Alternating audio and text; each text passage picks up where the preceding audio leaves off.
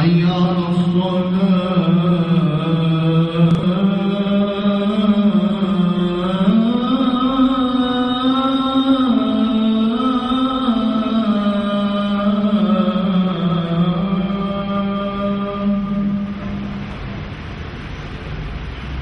حي على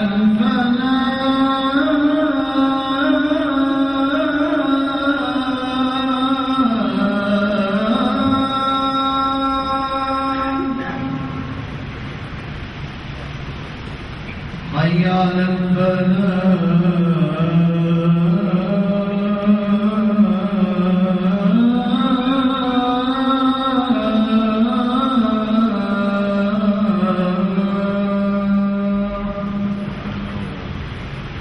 الله أكبر الله أكبر لا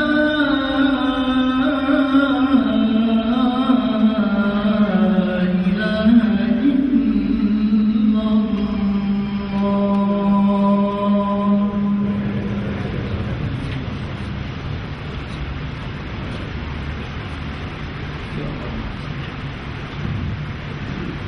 من الحمد لله نحمده ونستعينه ونستغفره ونستهديه ونعوذ بالله من شرور أنفسنا ومن سيئات أعمالنا.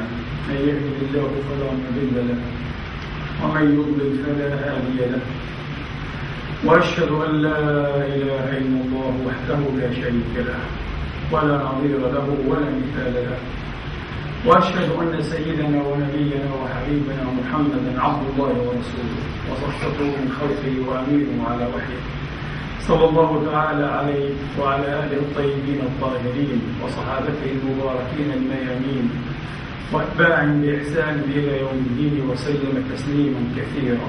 عباد الله، أوصيكم ونفسي الخاطئة بتقوى الله العظيم ولزوم طاعته، كما أحذركم وأحذر نفسي من عصيانه ومخالفة أمره، لقوله جل من قائل: من عمل صالحا فلنفسه ومن أساء فعليها وما ربك بظلام للعبيد. ثم أما بعد، أيها الإخوة المسلمون الأحباب، أيتها الأخوات المسلمات الفاضلات، يقول الله سبحانه وتعالى في كتابه العظيم بعد أن أعوذ بالله من الشيطان الرجيم: بسم الله الرحمن الرحيم: ومن الناس من يتخذ من دون الله أندادا يحبونهم كحب الله، والذين آمنوا أشد حبا لله. ولو يرى الذين ظلموا إذ يرون العذاب أن القوة لله جميعا وأن الله شديد العذاب. إذ تبرأ الذين اتبعوا من الذين اتبعوا ورأوا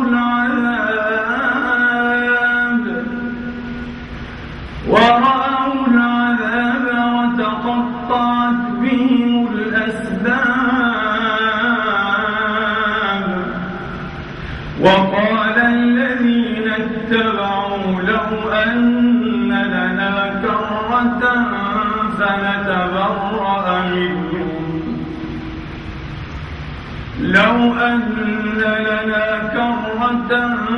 فنتبرأ منهم كما تبرأوا منا كذلك يريهم الله أعمالهم حسرات عليهم وما هم بخارجين من النار.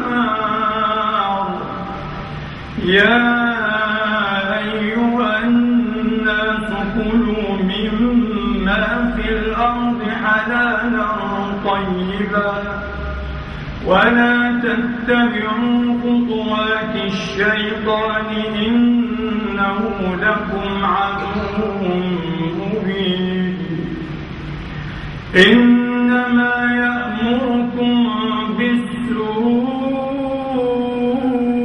والفحشاء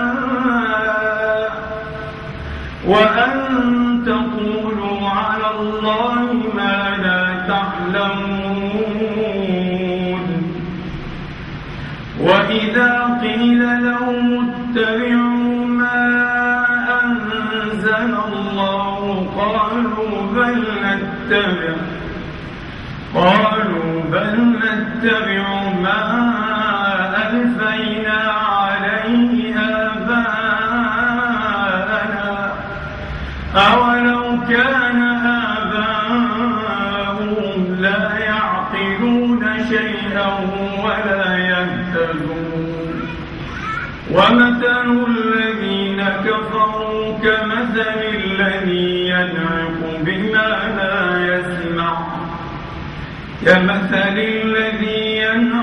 بما لا يسمع إلا دعاء ونداء صم بكم عمي فهم لا يعقلون. صدق الله العظيم وبلغ رسوله الكريم ونحن على ذلك من الشاهدين. اللهم اجعلنا من شهداء الحق القائمين بالقسط. أحيا الله. من الصعب أيها الإخوة والأخوات أن نجد تثريبا ونكيرا ودمدمة على آفة التقليد والآبائية كالذي سمعنا في هذه الآيات الكريمة. إنهم يتبعون آباءهم أيها الإخوة ومثل آبائهم من قبل في هذا الاتباع الأعمى المقلد أيها الإخوة إلا كمثل الراعي الذي يصيح ويدوي بصوته أيها الإخوة محذرا أو زاجرا بأغنامه وشويهاته فتتبعه دون إلقاء فكر أو ذهن وإنما متابعة لدوي الصوت. تشبيه عجيب جدا أيها الإخوة وبالغ. هذا مثل البهائم. الله يقول من البشر بهائم أيها الإخوة، مثلهم بالبهائم الذين عطلوا نعمة الله، نعمة العقل ونور البصر والبصيرة أيها الإخوة، فلم يهتدوا سبيلا. يبدو أن التقليد أيها الإخوة والأخوات متأصل في النوع الإنساني أكثر مما نظن وأكثر مما نقدر بكثير. نحن في العقائد نقلد، نحن في الأزياء نقلد، فيما نأكل فيما نشرب أيها الإخوة نقلد، في حكمنا على الأفكار أيها الإخوة نقلد، في حكمنا على الأشخاص والأعيان والذوات نقلد أيها الإخوة، فيما نراه بأم أعيننا وفيما نسمعه بصماخ آذاننا نقلد وتتشوه الصورة أيها الإخوة، فيبدو الشيء الذي نراه شيئا آخر والشيء الذي نسمعه شيئا آخر غير ما نراه حقيقة. إلى هذه الدرجة أيها الإخوة يساهم التقليد في تشويه العالم وفي تشويه الصور والإدراكات الإنسانية، ويعيش الناس على هذا النحو مذ كانوا. فيمكن أن نجترح تعريفا جديدا للإنسان هو الحيوان المقلد. أرسطو بذكاء فائق بلا شك، وهو فائق الذكاء واستثناء بكل معنى، ذكر ما يميز الإنسان من بين سائر أنواع الحيوانات، قال أنه الأكثر تقليدا. شيء عجيب. كان يمكن أن يقال العكس ويظن هو الصحيح، أن الإنسان هو الأعقل وبالتالي هو الأقل تقليدا. قال أرسطو غير صحيح. الإنسان يتميز من بين الحيوانات بأنه أكثر منها تقليدا. الحيوانات لا تميل للتقليد كالإنسان، هو رقم واحد في التقليد، مسكين، والمحاكاة في التقليد والمحاكاة. ولذلك القرآن الكريم لا يزال يدمدم على هذه الآفة التي تغتال وتأفن العقل، وتأفينه، تأتي على آخر خطرة فيه والإخوة في آيات كثيرة جدا وبأكثر من أسلوب علمنا أن نحترم المبدأ والفكرة دون أن نتابع الأشخاص أيا كان هؤلاء الأشخاص. اتبعوا ما أنزل إليكم من ربكم ولا تتبعوا من دونه أولياء، هكذا بالمطلق، لا تتبعوا من دونه أولياء، اتبعوا المبدأ دائما، دوروا مع المبدأ. لكن من الصعب من يفعل هذا. لو سئلت عن تكليف النبوي صيغ في شكل وصاح ونصيحة أمينة على أنه الأشق والأصعب، لما ترددت أن أقول إنه وصاته عليه الصلاة والسلام لا يكن أحدكم إمعا، من أصعب ما يكون. من يستطيع أن يصدع أيها الإخوة وأن يحقق هذه الوصاة؟ تقريبا معظم الناس يقصرون عن هذا. هذا حديث جليل أخرجه الترمذي عن ابن مسعود وعن حذيفة بن اليمان رضي الله تعالى عنهما وأرضاهما قال صلى الله عليه وآله وصحبه وسلم: لا يكن أحدكم إمعة، يقول أنا مع الناس، وهذا اشتقاقه، أنا مع الناس، إن أحسنوا أحسن وإن أساءوا أساء، ولكن وطنوا. والمسألة ليست قرارا أيضا تتخذه، أنا سأقرر أن أكون غير مقلد، لا تستطيع.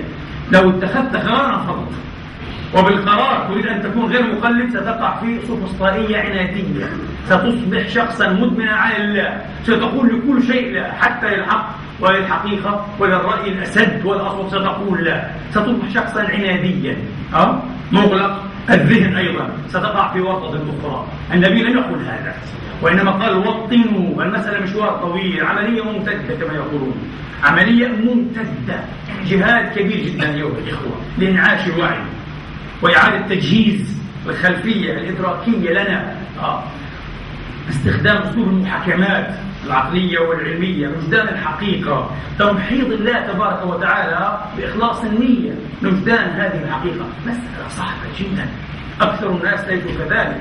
قال ولكن وطنوا أنفسكم، إن أحسن الناس أن تحسنوا وإن أساءوا أن لا تظلموا. لأن معظم الظلم الذي يحدث في العالم أيها الإخوة الهجوم على أشخاص، على مذاهب، على طوائف، على على أديان، على حضارات، على دول، على كيانات، بسبب التقليد الأعمى الأهوج أيها الإخوة. عقلية القطيع، عقلية الحشد، عقلية القطيع وعقلية الحشد. للأسف حتى العقلاء والأذكياء أحيانا معظمهم لا يكونون معصومين من أن يصبحوا حشديين وجماهيريين أيها الإخوة، تقليديين متعصبين أيضا. سبستيان هافنر كان رجل قانون أيها الإخوة، وأصبح بعد ذلك ضابطا نازيا كبيرا. كتب في كتابه تحدي هتلر يقول: أنا أعرف عن درجات بعيدة جدا من العجب من نفسي، أنا الذي كنت أكره هؤلاء أصحاب القمصان البنية كتائب النازية أكثر من أي خلق آخر، وجدت نفسي في يوم من الأيام متورطا معهم، أجترح تماما السلوكات الأكثر بغضا إلى نفسي من قبل، أجترحها هي بنفسها. صرت واحدا منهم. أحدثكم عن هذا المأزق الخطير الذي يبدو أن المعصومين منه قلة نادرة في كل مجتمع وفي كل عصر أيها الإخوة وعبر التاريخ، قلة نادرة. الأنبياء مثلا وأتباع الأنبياء الكبار الخرصان هؤلاء الذين يظهرون دائما كأنهم يغنون خارج السرب وخارج الأسرار، دائما يعربون عن أنماط شاذة من التفكير والسلوك، لأنهم ليسوا حشديين، ليسوا أيها الإخوة أفرادا في قطيع، أفرادا في قطيع، إنهم شخصيات، إنهم فرديات، إنهم كيانات لها استقلالها، لها جوهرها، ولها معاناتها الفكرية والعاطفية، لها بناؤها الحيوي أيضا المستمر والممتد، يستثمرون في أنفسهم. أظن حتى لا تغيب عني هذه الفكرة أن طريقة وعظنا نحن بالذات المسلمين أيضا، ومش لا أستغفر الله، طريقة الوعظ عموما بين المسلمين وغير المسلمين قد تتورط في مأزق كبير نحن متورطون فيه، وهو أن هذه الطريقة أيها الإخوة تركز في معظم الحال أو الأحوال على الاستثمار في الغير، والاستثمار في الغير يكاد يكون فاشلا هوائيا بلغة خفيفية مواعظية. الاستثمار في الذات هو الذي ينجح. ما معنى الاستثمار في الغير؟ الغير زمانا ومكانا وشخصية وذاتا. نتحدث عن نجاحات الآخرين، عن نجاحات الصحابة والسلف الصالح والأئمة والأولياء، جميل جدا. لماذا نبالغ في الحديث عن نجاحاتهم؟ لماذا لا نوجه أنفسنا نحو نجاحاتنا نحن الممكنة؟ لماذا لا نتحدث عن أنفسنا؟ أنا لم يعد يطيب لي أيها الإخوة أن أقرأ أو أستمع لشخص وطبعا سيبان أنه شخص مسطح جدا وساذج يتحدث فقط عن الآخرين. أنا أريد حديثك عن نفسي، حدثني عن نفسي. لم أجد شخصا أيها الإخوة يتحدث بقدر معقول عن نفسه إلا وهو ناضج. لا يتحدث عن النرجسيين ولا عن الشخصيات الاضطهادية، يتحدث عن شخصيات متوازنة حتى في الإسلامية. منهم كان الشيخ محمد الغزالي لا يكاد يخرج كتاب ولا صفحة من صفحاته إلا يتحدث عن تجربة شخصية مع القرآن، مع الأمة، مع الدعوة، مع الله، مع نفسه، مع ضميره. إنسان ناضج عنده استثمار في الذات أيها الإخوة، في حين أن هناك يمكن أن تروا على الفضائيات كل يوم عشرات الساعات من يتحدث عن الآخرين، من يحفظ منقولات عن الصلاح وعن العفة والأمانة والذكاء والاستقامة وإلى آخره. منقولات. أين أنت في هذا؟ أين أنت؟ أين استقلاليتك؟ أين فرديتك؟ أنت مجرد جهاز حاسوب، أنت كمبيوتر، شبكة إنترنت. ما هذا لا يطيب بإنسان واحد يستمع لمثل هؤلاء أيها الإخوة، لمثل هؤلاء. هنا الناس أيضا في الغرب المتعمقون الذين تلخص كتاباتهم أيها الإخوة الانصباء العالية بالسيرة، يعني بوكس دائما يتحدثون عن أنفسهم بقدر معقول وملهم لنا وموحي أيضا في الشرق كما في الغرب. دائما هذه هي الحالة أيها الإخوة. نعود الوعظ للأسف يستثمر في الآخرين، يحدثون عن نجاحات التاريخ، عن نجاحات الماضي، عن نجاحات الآخرين سواء كانوا أحيانا أو أمواتا. لا يوجهوننا إلى نجاحاتنا نحن بطريقة جزئية أيها الإخوة، وتتعاطى حتى أحيانا مع الفروقات الفردية بيننا. لا يفعلون هذا.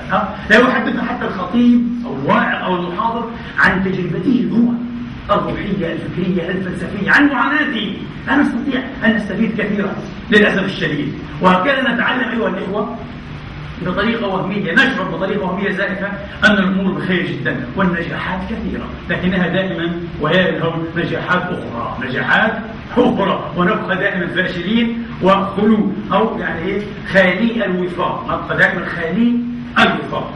أعود أيها الإخوة إلى المسألة التقليدية. هذا هو الإنسان، لكن أنا التفت إلى مفارقة في التقليد. التقليد معقول جدا، التقليد يعفن العقل، غير معقول بالمرة. كيف؟ هذا ما أسميه مفارقة التقليد. كيف؟ أولا، إذا لاحظنا أن الإنسان وهو الأعلى في المملكة الحيوانية رتبة أيها الإخوة هو الأكثر تقليدا، سنلاحظ بسرعة خاطفة أيها الإخوة يتلوه في ذلك الحيوانات الأدنى إليه والأكثر تطورا من بعده. الرئيسيات القرود بالذات، صائر السيما، أورانغوتان، غوريلي، شمبانزيز، هذه الأكثر تقليدا. والعرب تضرب المثل بالتقليد بالقردة. القردة مقلدة جدا لأن هناك ارتباط. هذا الارتباط لابد أن يجعلنا نستنتج استنتاجا ما. الإنسان هو الأكثر تطورا في عقله ودماغه وهو الأكثر تقليدا. تتلو هذه الفصائل الرئيسة أيها الإخوة أو الرئيسية وهي أيضا الأكثر تقليدا من بعده. معنى ذلك أن التقليد سمة أو مؤشر إلى العقل وعلى العقل. كلما كان عقلك أكبر وأكثر تطورا كنت مقلدا أكثر. هنا الارتباط. هذا خطأ أيها الإخوة في تفسير الارتباط. الارتباط موجود. علم الإحصاء وعلم الإحصاء التطبيقي يمكن أن يضع أيدينا على كثير من هذه الارتباطات. طبعا ربما نناقش بعضها وربما لا يتاح لنا.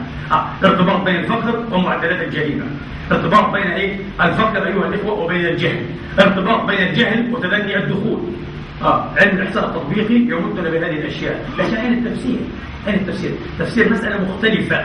الذين يقدمون إحصاءات جامدة وصامتة لا يقدمون شيئا.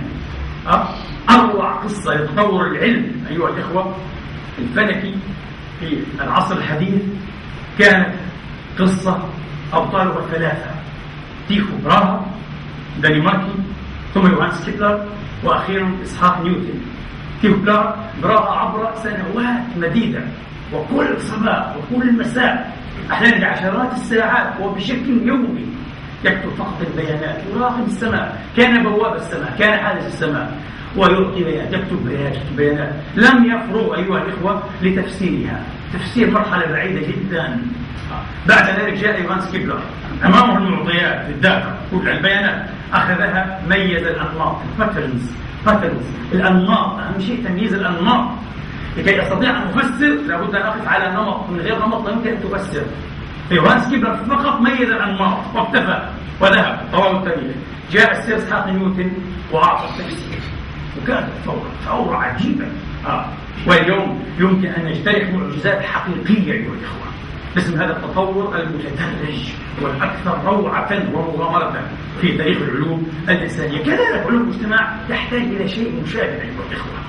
نحتاج أن نرصد، لابد من خلفية معرفية، المعطيات أيها الإخوة بموضوعية وبحيادية صامتة إذا أمكن.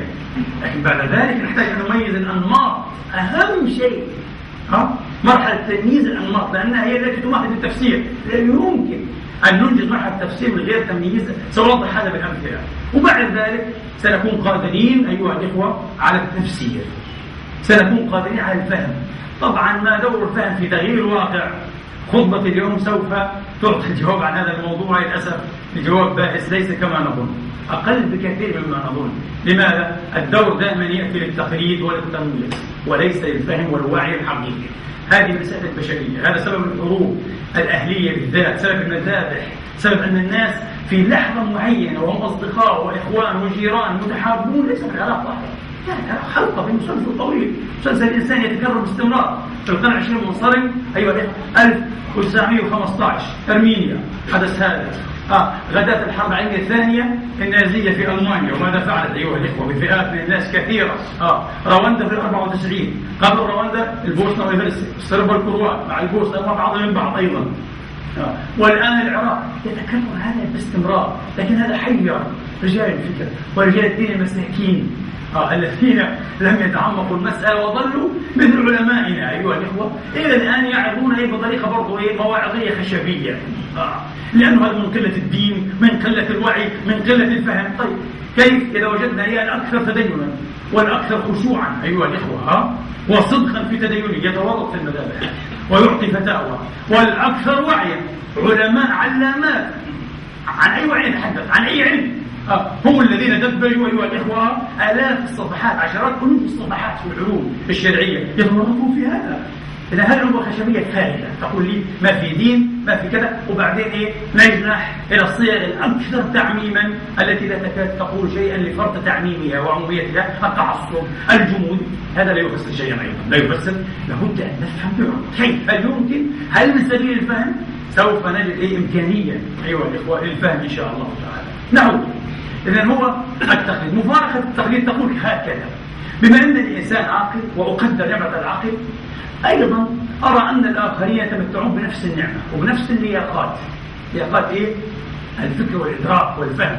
ولذلك بكل تواضع أنني لست نرجسيا ولست سفسطائيا عناديا، سأحترم ماذا؟ سأحترم الإجماع، سأحترم رأي الأغلبية، رأي الأكثر. رأي 10 بلا شك أدنى للصواب من رأي واحد. إذا جلس 10 وتشاوروا أو اشتوروا أيها الإخوة وحاكموا وقلبوا الأمر على وجوه المحتملة كلها، ثم بعد ذلك رسوا أو أرسوا أو انتخبوا رأيا ما، بلا شك هذا الرأي لابد بكل تواضع نعترف أنه أقرب إلى الصواب من رأيي. فكيف إذا كانوا 100؟ كيف إذا كانوا 1000؟ بلا شك لابد أن كنت أن أكون يعني رجلا معتلا أو مصاب بعقدة نرجسية، عقدة التقديس وإعجاب الذات وعشق الذات بدرجة مرضية. هذا معقول جدا، أليس كذلك؟ هذا معقول جدا.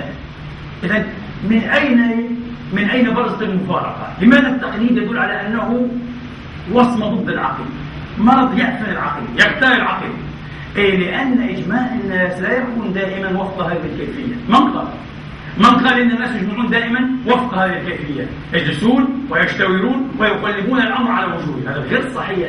ما يحصل أيها الإخوة خلط بين الأنماط والصور. لدينا صورتان للتبصير: الصورة التي فرغت للتو من بيانها، صورة 10 أو 100 يشتورون ثم ينتخبون رأيا هو الأرجح، وصورة ماذا؟ صورة التفاعل المتتالي أيها الإخوة لعتبات البشر. ما معنى هذا؟ 100 من البشر أيها الإخوة، لنفترض أن هناك 100 من البشر في محل معين في مكان معين، إذا حدث معين، حدث عمومي يهم العامة من الناس، يهم الشعب، وهؤلاء أيها الإخوة في انفعالهم وفي ميل ونزول إلى التشغيب والتكسير والتحطيم والاعتداء على الممتلكات العامة، حتى على بعض الطوائف الأخرى والأشخاص، لديهم عتبات فريشر، يعني مثل عتبة الألم، عتبة كذا. هذه اسمها عتبة الشهر في علم الاجتماع وعلم النفس الاجتماعي. عتبة الشهر فريشر معين، عتبة. وما معنى العتبة؟ العتبة هي النقطة التي نقرر عندها ما إذا كنا سنفعل أو لا نفعل بناء على ماذا؟ على موازنة المصالح والمضار. إذا وجدنا أن المشاركة مصالحها أكبر فإننا سنفعل أيها الإخوة. والعكس صحيح. هذه العتبة، هذه العتبة. الآن الأكثر جذرية والأكثر تطرقا، يعني الأكثر راديكالية كما يقولون، عتبته كم؟ صفر. هذا يتحرك بسرعة مثل البنزين والنار، أي شيء هذا خلاص يدمر الدنيا، يقتل يفجر ينتحر، ما عنده أي مشكلة. هذا عتبته صفر. والأربع عتبة 100 والأشخاص 100.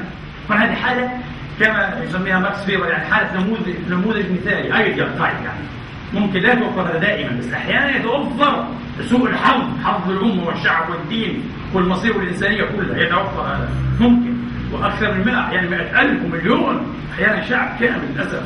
الهوتو والتوتسي شفنا كيف حصل، هكذا تقرر مصير مليون من التوتسي في فترة متلاحقة سريعة، ودولة مليون. شيء مخيف، هذا صدع أدمغة البشرية. تكون هذه الأحداث على خلفيتها انبثقت علوم جديدة، علوم جديدة في الإدراك الإنساني، علوم في الجريمة، علوم في التعايش المدني، علوم الاجتماعي والإخوة، في العنف، علوم صدعت أدمغة البشر ذوي الحس وذوي الضمير الإنساني. ما الذي حدث؟ كيف يمكن يا أخي أن يقتل الصديق صديقه والجار جاره وهو جاره من 30 سنة، يتبادلون المنافع والمصالح ويسهرون مع بعض بتسامرون؟ شيء لا يصدق. هذا ما حصل في البوسنة والهرسك، حصل في رواندا، يحصل في العراق، ممكن يحصل في أرمينيا، في كل مكان يتكرر هذا. ما في عزمة.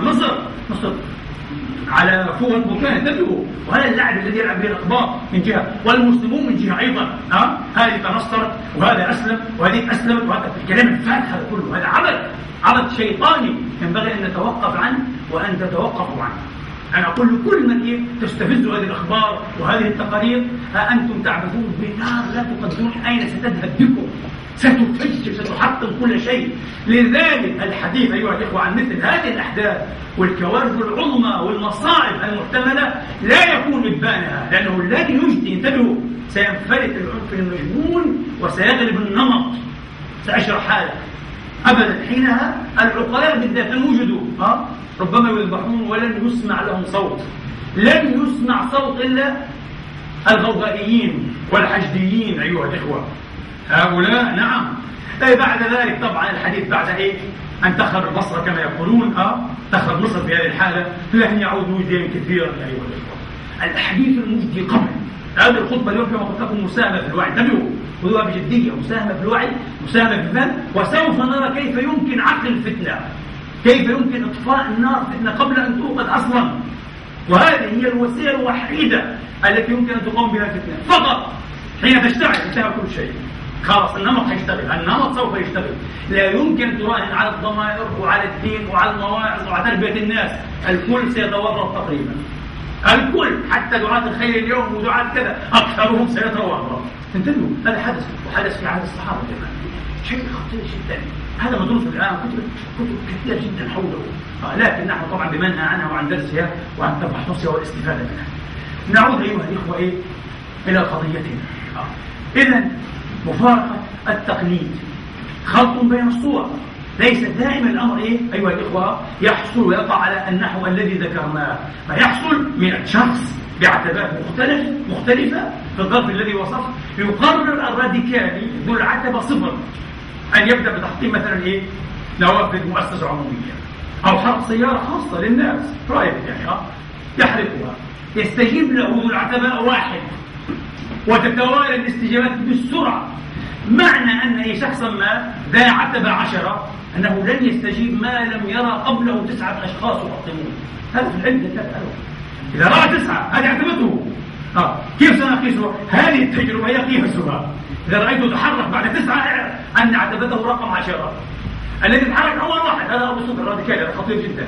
وهكذا في واحد صدر لآخر لحظة، المثقف هذا الجامع الأكاديمي يقدم مجدا يؤخر أخرى، ينظر خلفه وأمامه إلى آخره. عتبته 100 لابد على الأقل، ولا يعد طبعا في نوع من الحدس الداخلي حين يرى هذا الحجم الكبير أيها الأخوة يتحرك، حين يفقد صوابه ويمسك الحجر، أيضا يمسك الحجر ويلقيه على جيرانه وعلى أصدقائه وربما على سيارة المؤسسة التي يعمل فيها ويرتزق منها الوظيفة. أيها الأخوة هذا ما يحصل، توالي بتفاعل وتآكل هذه العتبات. لم يحصل أن أصحاب العتبات 100 جلسوا واشتوروا ورأوا أنه لابد أن نجترح قرارا بتحطيم الممتلكات العامة وحتى والخاصة والنفع كذا وكذا لكي نحقق الهدف الفلاني. لم يحصل.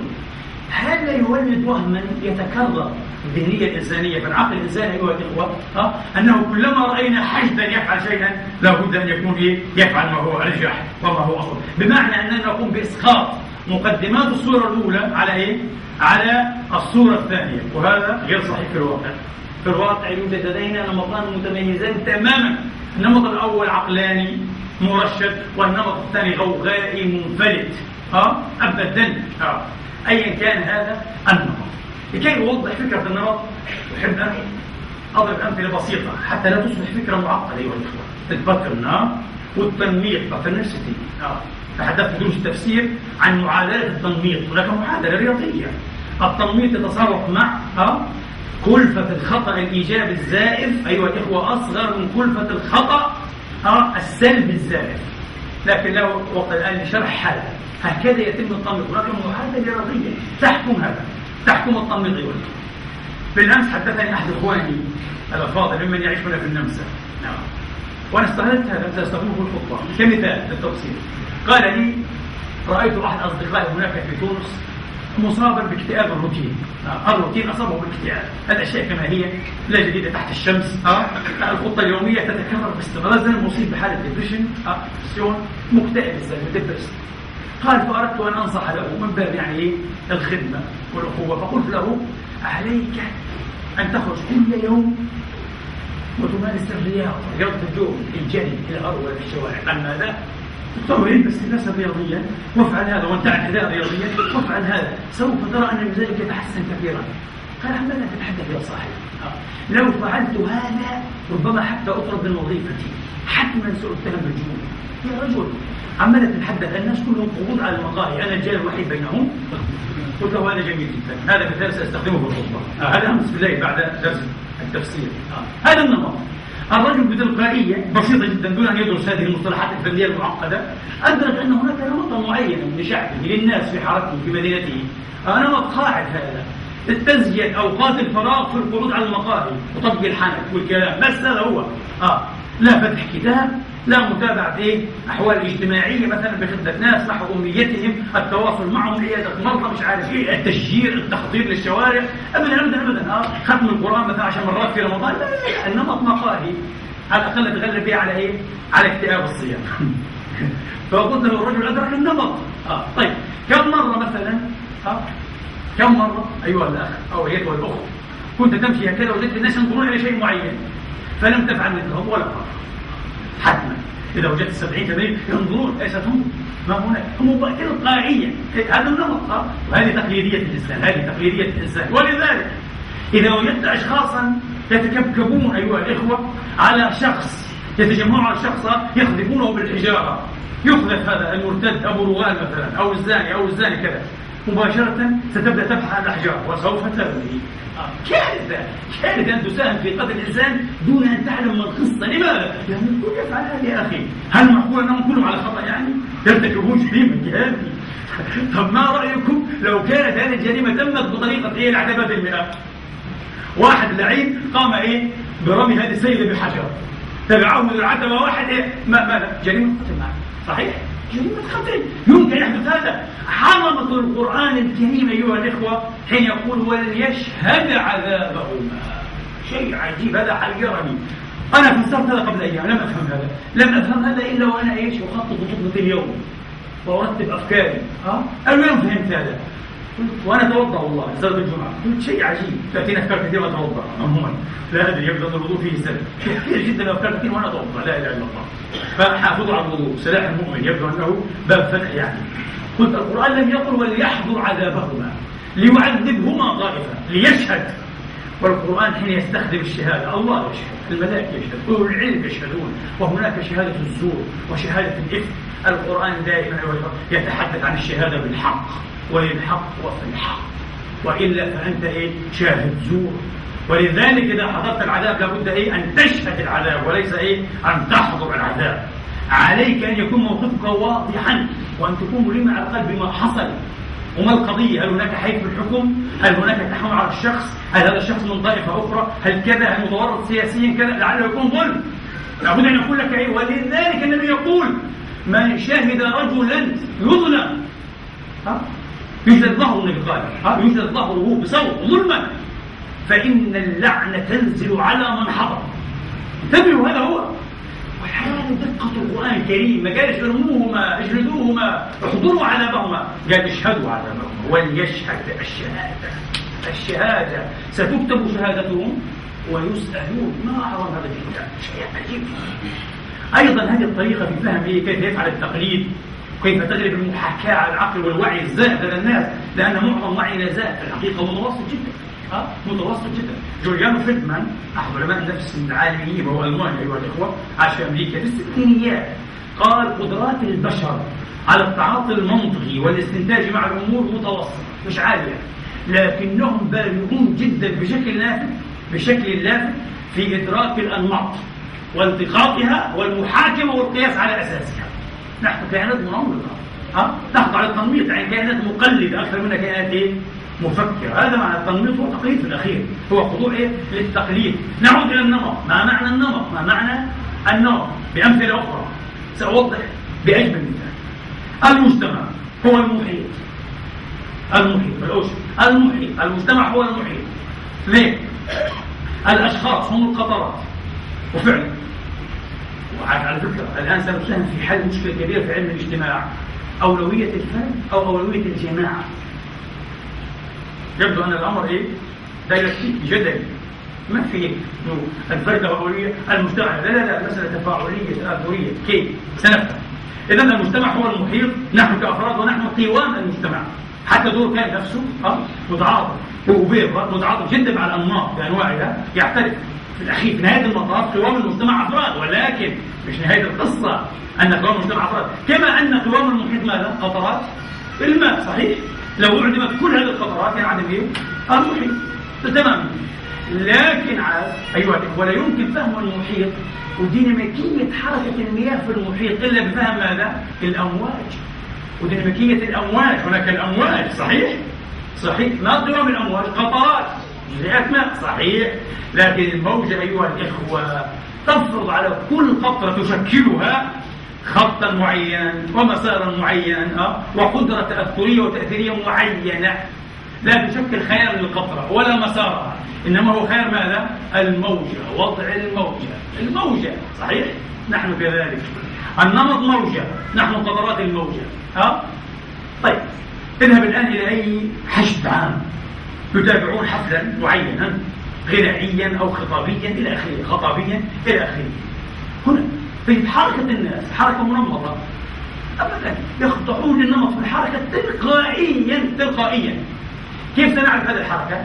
في مسارات معينة، هذه مسارات يذهبون، مسارات أخرى يلتفون، مسارات يعودون. الكل يحترم هذا الشيء ويمشي فيه بشكل تلقائي.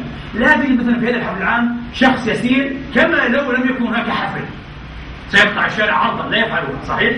سيقطع الشارع طولا عادة هل عليه يفعلها؟ لا، في الحفل لا، تخضع للنمط. أنت الآن ضمن جمهور، تخضع في نمط معين للتواجد للحركة للسير. حتى السرعة لا يمكن، أنت لا تسير في الحج كما تسير حين تكون وحدك من غير حج. حين تكون وحدك تكون أسرع، صحيح؟ أبدا، في الحج هناك سرعة معينة مفروض على الجميع، تخضع لها نمطيا دون أن تدري، دون أن تلحظها. أنت هنا خاضع النمط، خاضع الموجة هي التي أحيانا حين يحتشد هذا الحج بشكل كبير أيها الإخوة فعلا يظهر فعل أو أثر الموجة.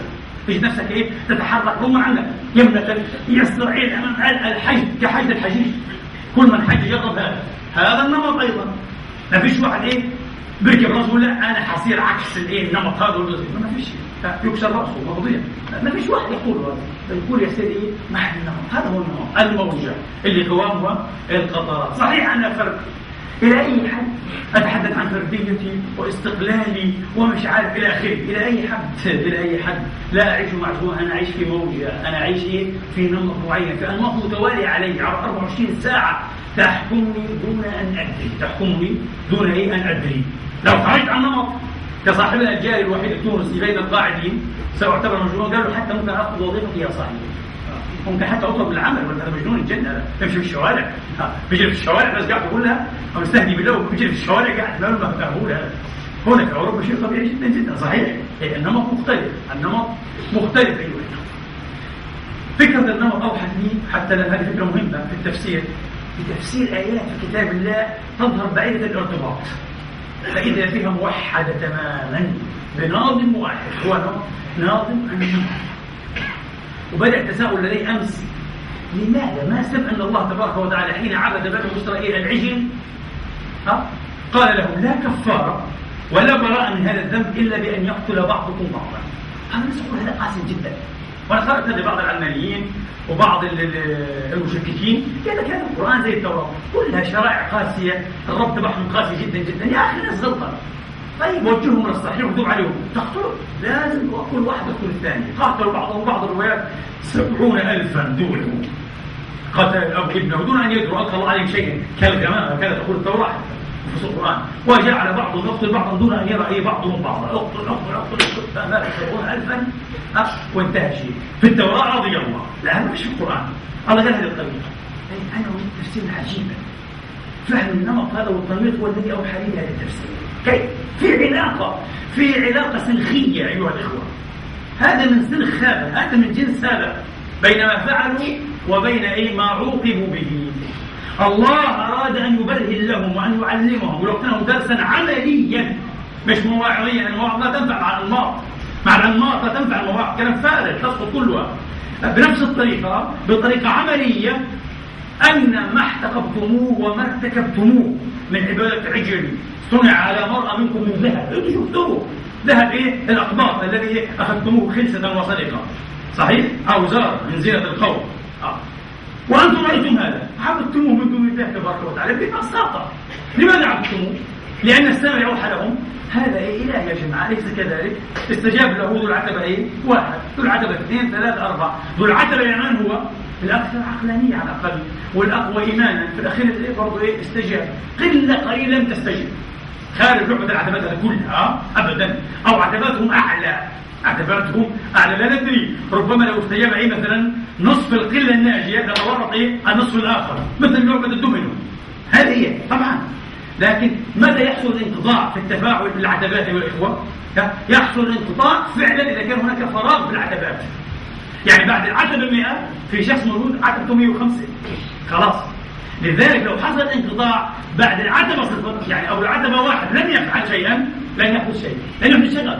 هذا الذي يحيل لنا دائما. لماذا مرات تنفجر الأحداث ومرات لا تنفجر؟ مرات يكون في دواعي أن تنفجر، تتحرك الأمة كلها لا تنفجر. مرات الدواعي تنفجر لو كنت العتبة شغل صعب كثير. هذا ما يحصل.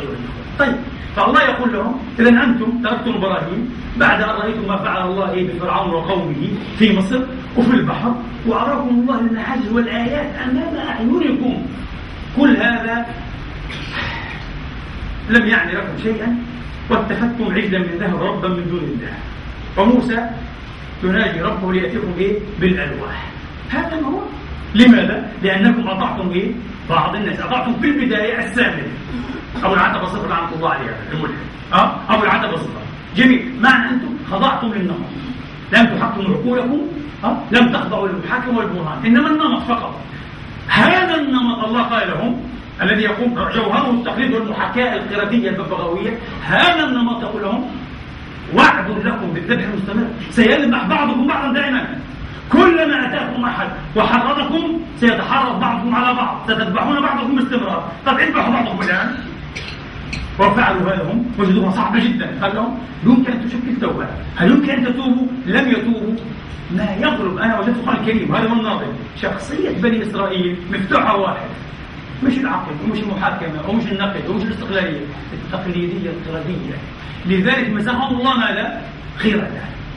أنا أرجح رأي مجاهد بن جبر أنه مسخ أرواحهم وعقولهم، مش مسخ أجسادهم وصورهم.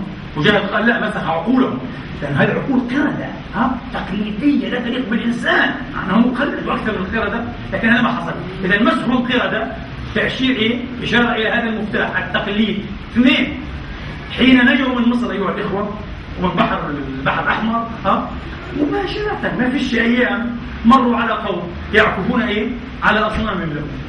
أصنام. قالوا يا موسى اجعل لنا إلها كما لهم آلهة. ما شاء الله عندهم تقليدية والتقليدية عجيبة جدا جدا. نحيط مثلهم. نريد إلها محسوسا هكذا نحسس عليه. ممكن. قال إنكم قوم تجهلون. هذه جهالة، هذه جهالة. مقلدون. السامر صنع العجل عبدوا مباشرة، ولذلك ظل النمط متواصلا. وهذا النمط نفسه يولد المذابح الأهلية، تدعو نفس النمط. غلبت التقليدية، غلبت التنميطية، تجعل الأمة أقرب إلى إيه؟ أن يذبح بعضها بعضا برميل بارود. لذلك القرآن نعى عليهم ثم أنتم هؤلاء تقتلون أنفسكم وتخرجون فريقا منكم من ديارهم فالله عن الإثم والعدوان وإن يأتوكم أسارى إلى آخر آية من سورة البقرة. ظلت جريمتهم ممتدة أنهم يقتل بعضهم بعضا ويخرج بعضهم بعضا. فإذا وجدت أمة يغلب عليها التنميط ويغلب عليها التقليد، اعلم أنها أمة مهيئة دائما لإشعال حروب أهلية يذبح بعضها بعضا. مشكلة كبيرة جدا. كيف يمكن أن نعالج هذا؟ ماذا نفعل مع هذا؟ أيها الأخوة، ماذا نفعل مع هذا؟ ونعود أيضا كيف يطلق النمط بطريقة وهمية. قصة مطلق الغاز في أمريكا مشهورة جدا في الأدبيات. في يوم من الأيام امرأة عجوز وزوجها شيخ كبير في إحدى البلدات الأمريكية. زعمت المرأة أنها اشتمت رائحة غاز كبيرة جدا، فجعلت تدور في أنحاء الحديقة، فزعمت أنها رأت رجلا يلبس لباسا غريبا غير عادي ومعه شيء في يده هكذا كأنه أنبوبة غاز صغيرة. مطلق الغاز هذا. بعد يومين زوجها أكد أنه يشتم نفس الرائحة، فتم إبلاغ الشرطة. وهكذا توالت البلاغات أيها الإخوة. البيت هذا أبدا نفس الشيء، شمينا ريحة غاز، رأينا رجلا قد يكون هو مطلق الغاز. هكذا عمت القضية. بعد شهرين أيها الإخوة البلدة المجاورة نفس الشيء، بلاغات جديدة عن مطلق الغاز وراحة الغاز. البلدة الثالثة أصبحت قصة والصحف الأمريكية والعلماء بيبحثوا والتحري والاستخبارات والشرطة ينهار والناس يعني دائما مستعدين على أتم استعداد، معهم الخراطيم يجلسون في الليل يشكلون جماعات البحث الحقوقي عن الأغانم الأشخاص الغرباء. وبعد ذلك حل المشكلة الشرطة قالت لنا الحق أن نلقي كلمة، نحن نتساءل لم نجد في أي بلاغ واحد أي أثر حسي أو مادي يدل على شيء، ولا شيء، ولا أنبوبة غاز ولا أقدام غريبة ولا شيء أبدا.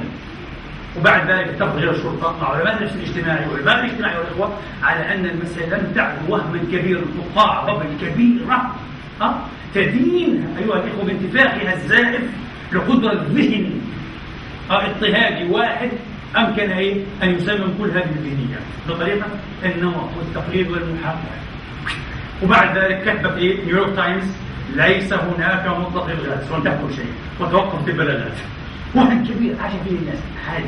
يمكن أن يعيش الناس مثل هذا الوهم ويبنوا عليه إجراءات كثيرة قد تصل الذبح والتكفير كذا، وهو وهم حقيقي ليس له أساس. هكذا مجتمعات البشر شيء خطير. هكذا مجتمعات البشر. 95 عالمان مشهوران من علماء الإدارة كتب كتابا تحت عنوان انضباط قادة السوق. هذا الكتاب سجل أيها الإخوة سجل في قائمة نيويورك تايمز في الكتب الأكثر مبيعا، وبيع منه نسخ كثير جدا. والسبب يقول متخصصون في علم الإدارة الكتاب تافه ليس ممتازا وليس مثيرا جماهيريا ولا ينبغي أن يكون في قائمة نيويورك تايمز. ما الذي حصل؟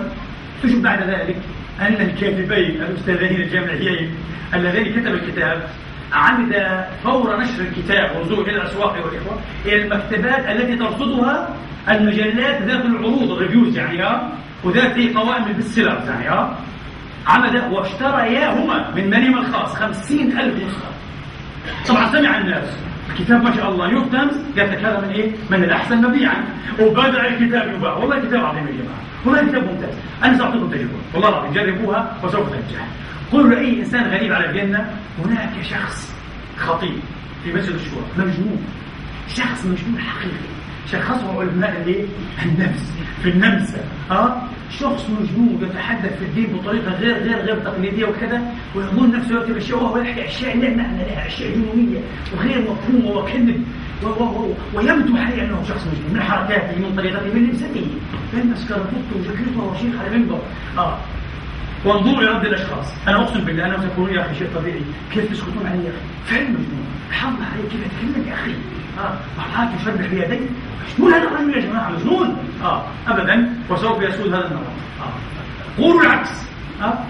بيتوا إلى إمام فارغ ولا عنده شيء غالبا يفهم ورقة ولا حتى يقيم لسانه بجملة باللغة العربية. هناك إمام عبقري فظيع يا أخي، يقال هذا لو عاش في عصر أبي حنيفة لكان من ذكره شيء وشهد فيه العلماء يا أخي. والله عجيب بس متواضع في كلامه كده، ولكن في عمق غير عادي في كلامه. الناس هكذا يحكمون على أشخاص، ولذلك انتبهوا. نحن دائما نذهب إلى المحال بنفس المعنى التي لها زبائن كثيرون. محل بلاش مطعم، المطعم الذي يأتيه زبائن كثيرون دائما زبائنه كثيرون. انتبهوا نشوف ليش مش كثير؟ أكيد ممتاز وبتروح عليه هو مش ممتاز ولا حاجة. هكذا المسجد في بلادنا معروف في مساجد معينة يغصه المصلين وسيارات من كل انحاء البلد. انا مره دخلت المسجد هكذا ازعم ان عندي بعض الاستقلاليين في بعض العلاج ما بعرف التمرد الفكري وانا صغير ذهب استمعت هذا خطيب تافه. ايش انت تافه؟ انا ولا استغربت كلام فارغ، هذا خطيب كلام فارغ والله. قلت لهم هذا كلام فارغ لا اسمه شيء هذا يكذب عليكم. قالوا يكذب علينا الناس تاتي من كل انحاء قطاع غزه لا نذكر اسمه، وفعلا طلع كلام فارغ بعد ذلك. هذا ضبط بجريمه جنسيه في المسجد، تخيلوا والله العظيم، وخان أقرب الناس إليه وخان الذين تبنوه، شخص تافه من أتفه ما يكون. أنا رأيت تفاهته وأنا صغير، لم يغرني هذا النمط وهذا التقليد. وأحب أن أسمع شيئا أنا أستريح عليه وأوقن أنه عظيم وعميق وجيد ليس لعيب الناس يأتون، لكن من يفعل هذا؟ قليل جدا، وأنا لا أفعله دائما أكيد لست استثناء، لا أفعله دائما أكيد. ونمط وقع في التنميط ثنائيا أن أدري هذه طبيعة البشر والخطأ. هنا عاد عطاء الإسلام أيها الإخوة. نعود إلى حديث لا يكن أحدكم إمعة. شفتم صعب جدا، صعب ألا تكون إمعة. طبعا وسهل جدا أن تكون عناديا، أن تقول لا وتدمن لا كما بدأت في الخطبة. ليس هذا المطلوب، ليس المطلوب أن تكون عناديا وأن تقول لا لا لا باستمرار. حتى أن قيل لك لا تقول لا لله لا. مثل السوداني الذي قيل أنه أعنت شخص في السودان فذهب إليه شخص وطرق عليه الباب. قال من؟ قال له أنا. قال له عليه الطرف ما هو أنت. عنيد إلى هذه الدرجة أنه لا يعترف بشيء. لا نريد أن نكون مثل هذا الشخص، إنما نريد أن نكون فعلا استقلاليين نتمتع بفردية أيها الإخوة، نتمتع بوعي حقيقي وليس بوعي زائف حسب المصطلح الماركسي. كيف نفعل هذا مشوار طويل جدا. علينا أن نبدأ مشوار 1000 خطوة أيها الإخوة، أو 1000 ميل عفوا، بخطوة واحدة. لا يكون أحدكم إمعة، لكن قال وطنوا أنفسكم، إن أحسن الناس أن تحسنوا وإن أساءوا ألا تظلموا. كتب مرة معاذ بن سفيان إلى عائشة رضي الله عليها يا أمة، يقول لها اكتبي لي كتابا توصيني فيه ولا تكثري عليه. قال بستوصي يعني بده النصيحة. أنا أشوف فيها طبعا. المهم فكتبت لي عائشة رضي الله عليها الحمد لله أما بعد سمعته صلى الله عليه وسلم يقول، جبت حديث أحسن نصيحة حديث رسول الله: من التمس رضا الله بسخط الناس، يعني يخرج عن نمط. أنا سأقول ما لا يعتقده الناس، أنا سأقول قولا ضد قول الجماعة، سأقول هذه قناعتي، ستسقط عليه الجماعة. قد تتبعهم في بعض المصلحين أيها الإخوة، بعض المصلحين تم ذبحهم في المساجد لأنهم قالوا ما لا يريد الناس أن يسمعوه، ذبحوهم وهم يصلون في المساجد في المحاريب. هذه عقلية الجماعة، عقلية مجنونة كما قال تشارلز شابلن: الجمهور وحش ب1000 رأس، وحش مخيف أيها الإخوة. طيب قال من التمس رضا الله صلى الله عليه وسلم بسخط الناس، بسخط الناس أرضى الله الناس عليه، أو في رواية كفاه الله، هذا أحسن لأن الناس لا يرضون. كفاه الله مؤونة، كفاه الله مؤونة. ومن التمس رضا الناس بسخط الله، أن تخالف ضميرك الديني المؤسس على النص الديني يقول لك القاتل المقتول في النار. إذا التقى المسلمان بسيفيهما فالقاتل المقتول في النار. ضميرك الدين مؤسس على نص الكتاب العزيز يقول لك: وإن طائفتان من المؤمنين اقتتلوا فأصلحوا بينهم. على فكرة هذه الآية من أعظم الآيات أيها الإخوة في فهم قضية النمط. لماذا؟ الله يقول: إن طائفتان من المؤمنين اقتتلتا لن يقولها. إيش قال؟ اقتتلوا. لأن القتال في حرب أهلية، في حرب مدنية، كيف يكون هو؟ يكون قتالا منظما، يكون قتالا عشوائيا أيها الإخوة. الكل يقتل الكل، حرب الكل ضد الكل. في الليل وفي النهار وفي المؤسسات العامة والخاصة وفي البيوت وفي الشوارع والمساجد، شيء رهيب. الله قال اقتتلوا، شوف الفوضى. فأصلحوا بينهم. لا، لأنه لا يمكن تخاطب الجماهير. يا جماهير اتقوا الله، من يسمع لك رصاصة وأنت تقتل مباشرة. لا بد هنا مرة أخرى نعود إلى من حرك هذا النمط، إلى من حرك هذا النمط باللعب على الأوتار العرقية والطائفية والمذهبية والقومية، بلاش وبيش ورواندا والعراق وأرمينيا والنازية، نفس اللعب على الأوتار هذه، نفس الطريقة على فكرة. لابد أن نعود إليهم، إلى عقلاء منهم. فإذا استجابوا هؤلاء للصلح ينصلح كل شيء. وهذا دور الفرد ودور الجماعة. جدلية معقدة جدا أيها الإخوة، جدلية معقدة جدا. قلت لكم كيف تقرر مصير مليون من التوتسي أيها الإخوة، عليه الفوت والمجرمين في الحكومة. وزيرة على فكرة الجينوسايد أو التطهير العرقي، الذبح الجماعي للتوتسي نوقش في اجتماعات وزارية وعلنا. تخيلوا جينوسايد مناقش علنا وزاريا. وقامت وزيرة تقول رواندا فيها مشاكل كثيرة، إذا أمكن التخلص من التوتسي جميعهم حتصبح رواندا زيرو مشاكل. وهكذا تقرر مصير مليون من التوتسي. مليون مشاكل، ألف تم ذبحهم وحرقهم وتصطيرهم. شيء لا يصدق يا إخواني. هؤلاء هم الذين حركوا هذه القيادات، وزراء الحكومة، صحفيون، أصحاب الإذاعات المملوكة لبعض رجال الحكومة. هذا هو تماما.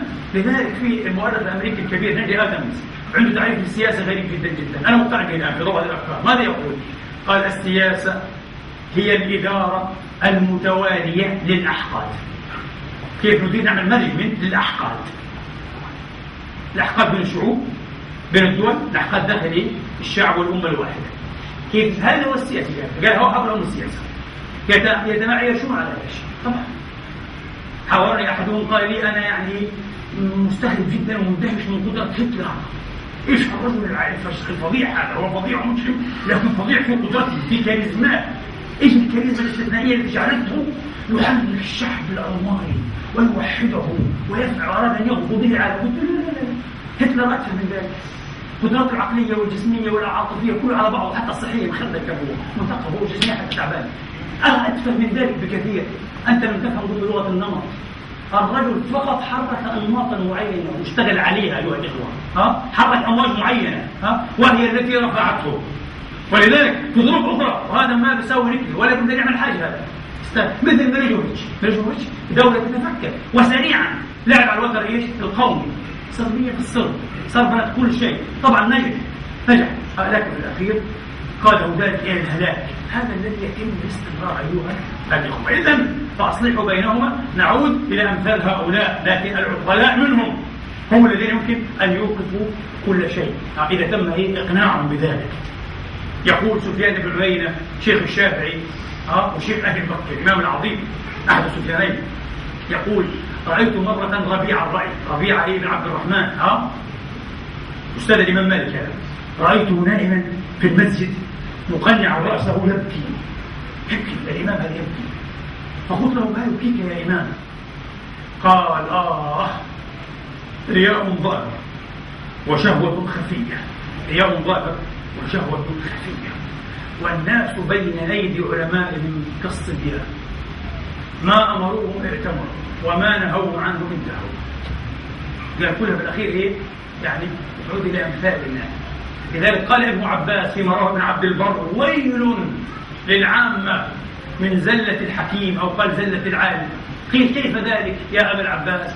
قال يقول قولا فيتبعه العامة فيجد من هو أعلم برسول الله بالسنة، فيجد من هو أعلم برسول الله منه فيقول بقوله. العالم هذا اللي هو يعود إلى صواب السنة في الأخير، ويمض العامة يقول لهم راح طيب.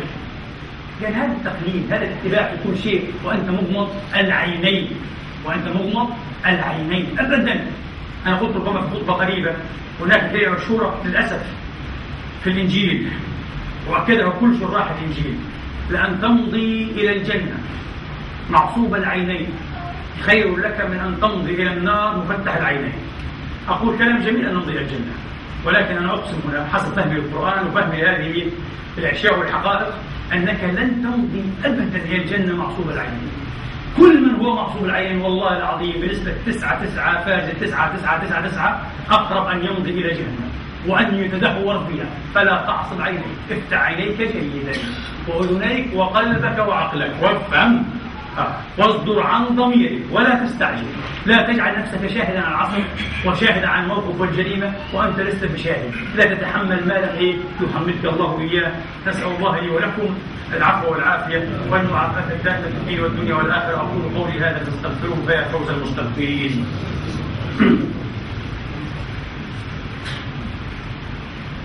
الحمد لله الذي يقبل التوبة عن عباده ويعفو عن السيئات ويعلم ما تفعلون ويستجيب الذين آمنوا وعملوا الصالحات ويزيدهم من فضله والكافرون لهم عذاب شديد. وأشهد أن لا إله إلا الله وحده لا شريك له وأشهد أن محمدا عبده ورسوله صلى الله تعالى عليه وعلى آله وأصحابه وسلم تسليما كثيرا. قبل أن أمضي أريد أن أختم بنقطتين سريعتين. النقطة الأولى: كيف يمكن أن نوقف حربا أهلية محتملة أيها الأخوة؟ لا يمكن أن نوقفها تقريبا في عموم الأحوال إذا شرعت أو إذا اشتعلت نارها، لا يمكن، صعب جدا. لكن الآن العمل الآن يكون قبل أن تشتعل النار، قبل أن يأتي أحد يرد كبريت من هؤلاء القادة المزيفين الذين يديرون الأحقاد، يديرون الأحقاد، يلعبون بالأحقاد وعتبات الناس. قبل أن يأتي هؤلاء لابد أن ندمرهم، لابد أن نحذر منهم، لابد أن نحاول أن نأخذ نمطا آخر في التشكك والارتياد في مثل هؤلاء المتاجرين، نمط معين من الارتياد. فإذا فعلنا هذا أفلحنا بإذن الله تعالى. ولذلك من الدين أن يوضع أمثال هؤلاء وأن يخلق جو من الربا حولهم. هذا أفضل على كل حال، حتى لو فقدوا مثابتهم الأدبية أفضل من تفقد الأمة نظامها وحياتها وأمنها. العمل الآن وبعقل وبفهم وإلا يضيع كل شيء. أنا شايف الأمور تمشي للضياع تنوى، أمور خطيرة وهي مشكلة. نحن العرب ما شاء الله أساتذة في ادعاء الفهم، لكن بأثر الرجل أنا أكره هذا أبغض هذا. لما كل شيء يحدث تجد 50,000 محلل يبدأ يتطوع بإعطاء التفسير كيف هذا لا حاجة له. الآن نريد أن نقول شيئا وأن نفعل شيئا وأن نفعل. الشيء الثاني أيها الإخوة، من أروع التجارب على الإطلاق التي تمت تجريبية امبريقية وأكدت أن البشر هكذا، وأنهم يميلون أيها الإخوة حيويا غرزيا إلى أن يقلد بعضهم بعضا. تجربة تقليدية كلاسيكية في علم دراسات الإدراك في 52 قام بها سولومون آش، يعني سليمان آش، هذا يبدو الأصل يهودي في أمريكا. باختصار أتى بمجموعة من المتطوعين أيها الإخوة أو المختبرين، وأعطى لكل بطاقتين، بطاقة عليها خط طويل رأسي وبطاقة عليها 3 خطوط. أحد هذه الخطوط الثلاثة أشبه تماما بهذا الخط، حتى أن طفلا قال لك ابن 7 سنوات مميز يستطيع أن يعرف، يقول هذا يشبه هذا. اختبار سهل جدا. وأتى بمتطوعين آخرين متواطئين معه، زائفين متواطئين مع مصمم التجربة مع آش. وبعدين هكذا تم تصميم التجربة على أساس أن يعطي هؤلاء المتواطئون الإجابة شفوية. قالوا هذا يشبه هذا، الجواب الخطأ طبعا. واحد ثاني لا يشبهه أبدا يشبهه، هذا يشبهه، واضح أنه يشبهه.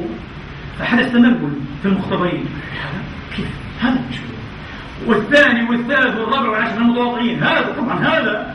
وإذا بمعظم المختبرين حقيقة يخدعون أنفسهم ويروا أعينهم ما لم ترى ويقولون نعم هذا يشبه هذا. جميل. أنت واحد يقول هذول آثروا السلامة، لم يحبوا أن يخالفوا الجماعة. هذه التجربة سنة 2005 بتقنية التصوير بالرنين المغناطيسي MRI. كما قلت هذه العيون أصبحت دخلت في داخل أدمغتنا المظلمة، شيء فتح من فتوحات العلم رهيبة. المهم بتقنية التصوير بالرنين المغناطيسي أيها الإخوة، دفع العلماء بهذه التجربة خطوة مثيرة إلى الأمام. ماذا فعلوا؟ وجدوا أن الدماغ في الداخل يؤكد أنهم فعلا يرون الأمر كذلك، مش أرادوا عن قرار وإرادة أن يقولوا هذا إثارا لموافقة الجماعة والخط العام أبدا ومخالفة لنزوعاتهم الفردية. الدماغ رأى هذا هكذا. حين قيل هذا الخط القصير المعوج يماثل هذا الطويل المستقيم، رأوه كذلك. نعم يماثله، هذا يماثله، الدماغ رأوه كذلك. تخيلوا شيء غريب. ولذلك الاستخلاص هناك تجربة أخرى ربما إن شاء الله في فرصة أخرى يقولون نحن ندرك العالم ونعيد ترتيبه انفعاليا وليس إدراكيا، ليس عقليا، انفعاليا ننفعل. بالأمس أنا حدثت إخواني وفسرت على هذا الضوء آيات قرآنية عجيبة حيرت كل المفسرين. كيف الله يقول إن في ذلك لآيات للمؤمنين، آيات للموقنين، إن كنتم موقنين؟ ما معنى هذا؟ كيف تقول لي هذه آية يمكن يستفيد منها المؤمن؟ ما الفائدة؟ إذا لا يستفيد منها الكافر ما في. طبعا جواب في درس التفسير كان أكثر يعني هي طولا باختصار، لكن باختصار أيها الإخوة هناك مبدأ فاعل وصحيح جدا في العلم وعلم المعرفة. آمن ترى مقابل مبدأ رب وآمن شوف بعدين حتعتقد. لا، في رأي بيقول اعتقد وحتشوف وزي ما بتعتقد. لكن هذا يحتاج إلى عدد توظيف من ناحية الأسطولوجية عشان لا نقع في الغوائية ولا في نمطية من نوع آخر. أيها الإخوة، بعد أيام يدخل العشر الأخير من شهر رمضان. لا أستطيع أن أغادر هذا المقام الكريم دون أن أنبه على ضرورة وانبغاء أيها الإخوة أن نتدارك في هذا العشر كل ما فتنا في العشرين السابقة. أيها الإخوة، هذا العشر كان إذا دخل رسول الله أيها الإخوة لا يكاد ينام، كان ينام لكن أحيا أهله وأيقظ أهله وكان يشد وسطه وكان يجعل فطره المغرب سحورا. ما فيش وقت للتضييع أبدا. يكفي فقط أن نذكر بما تعلمون جميعا وجمعات أن الإنسان لو وفق بإذن الله تبارك وتعالى إلى ليلة القدر في عون الله سيكتب له في صحيفة أعماله هذا خلال 6-7 ساعات فقط. انتبهوا، والله العظيم شيء يعني المفروض الإنسان فعلا من صلاة المغرب للفجر حقيقة لا يتوقف عن ذكر الله، عن قراءة القرآن، عن الاستغفار، عن الدعاء، عن الصلاة. لا يتوقف، لا يكلم لا مرة ولا ابن. أنا شخصيا سأجتزم بنصف درس التفسير، هذا برضه حديث بشيء سنفسر نصف الكمية فقط ولن مباشرة، ما في آخر 10 ليالي هكذا، ما في. لماذا؟ سيكتب لك في صحيفة أعمالك عملا مقبولا. سيكتب لك إيه؟ عمل مقبول عن 83 سنة وأزيد في 7 ساعات. في 7 ساعات مع أن تدخل الجنة بإذن الله مضمونا بإذن الله تعالى في عمل مقبول. والله العظيم إحنا ما عندنا قناعة أن الله يقوم منا حتى صلاة واحدة. والله العظيم والله صلاة واحدة ما عندنا قناعة أن الله قبلها منا. كيف ندخل الجنة؟ برحمة الله. لكن إن شاء الله قال لك وعدك لو وفقت لليلة القدر وقبل الله من كذلك هذا عمل 83 سنة يكتب لك في ظرف 6-7 ساعات. انتهى كل شيء. كيف متاح للفرصة يا أخوان؟ انتبهوا، فلنجتهد نسأل الله عز وجل أن يقوي عزائمنا ويعطينا القدرة أيها الإخوة والحب واللهفة لإدراك هذه الليلة وأن يوفقنا لها بمنه وتيسيره. اللهم لا تدع لنا في هذا اليوم الكريم ذنبا إلا غفرته، ولا هما إلا فرجته، ولا كربا إلا نفسته، ولا ميتا إلا رحمته، ولا مريضا إلا شفيته. اللهم اشف مرضانا ومرضى المسلمين، وارحم موتانا جميعا وموتى المسلمين، واغفر لنا ولوالدينا وارحمهم كما ربنا صغارا، اجزهم بالحسنات إحسانا والسيئات مغفرة ورضوانا، واغفر اللهم للمسلمين والمسلمات المؤمنين والمؤمنات الأحياء منهم والأموات، وتابع بيننا وبينهم بالخيرات إنك سميع قريب مجيب الدعوات. اللهم ارحمنا في شهر رمضان. اللهم اغفر لنا ذنبنا كله دقه وجلده قديمه وحديثه ظاهره وخافيه في شهر رمضان برحمتك يا أرحم الراحمين.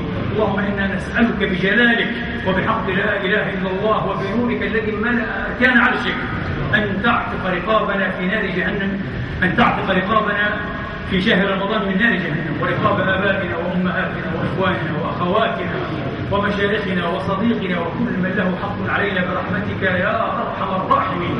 اللهم لا يخرج هذا الشهر عنا إلا بذنب مغفور وعمل متقبل مشكور مبرور برحمتك يا أرحم الراحمين. أعنا على ذكرك وشكرك وحسن عبادتك، واقسم لنا من خشيتك ما تحول به بيننا وبين معاصيك، ومن طاعتك ما تبلغنا به جنتك، ومن اليقين ما تهون به علينا مصائب الدنيا. اللهم لا تجعل مصيبتنا في ديننا، ولا تجعل الدنيا أكبر همنا ولا مبلغ علمنا، ولا تسلط علينا من لا يخافك ولا يرحمنا برحمتك يا أرحم الراحمين. عباد الله، إن الله يأمر بالعدل والإحسان وإيتاء ذي القربى وينهى عن الفحشاء والمنكر والبغي يعظكم لعلكم تذكرون.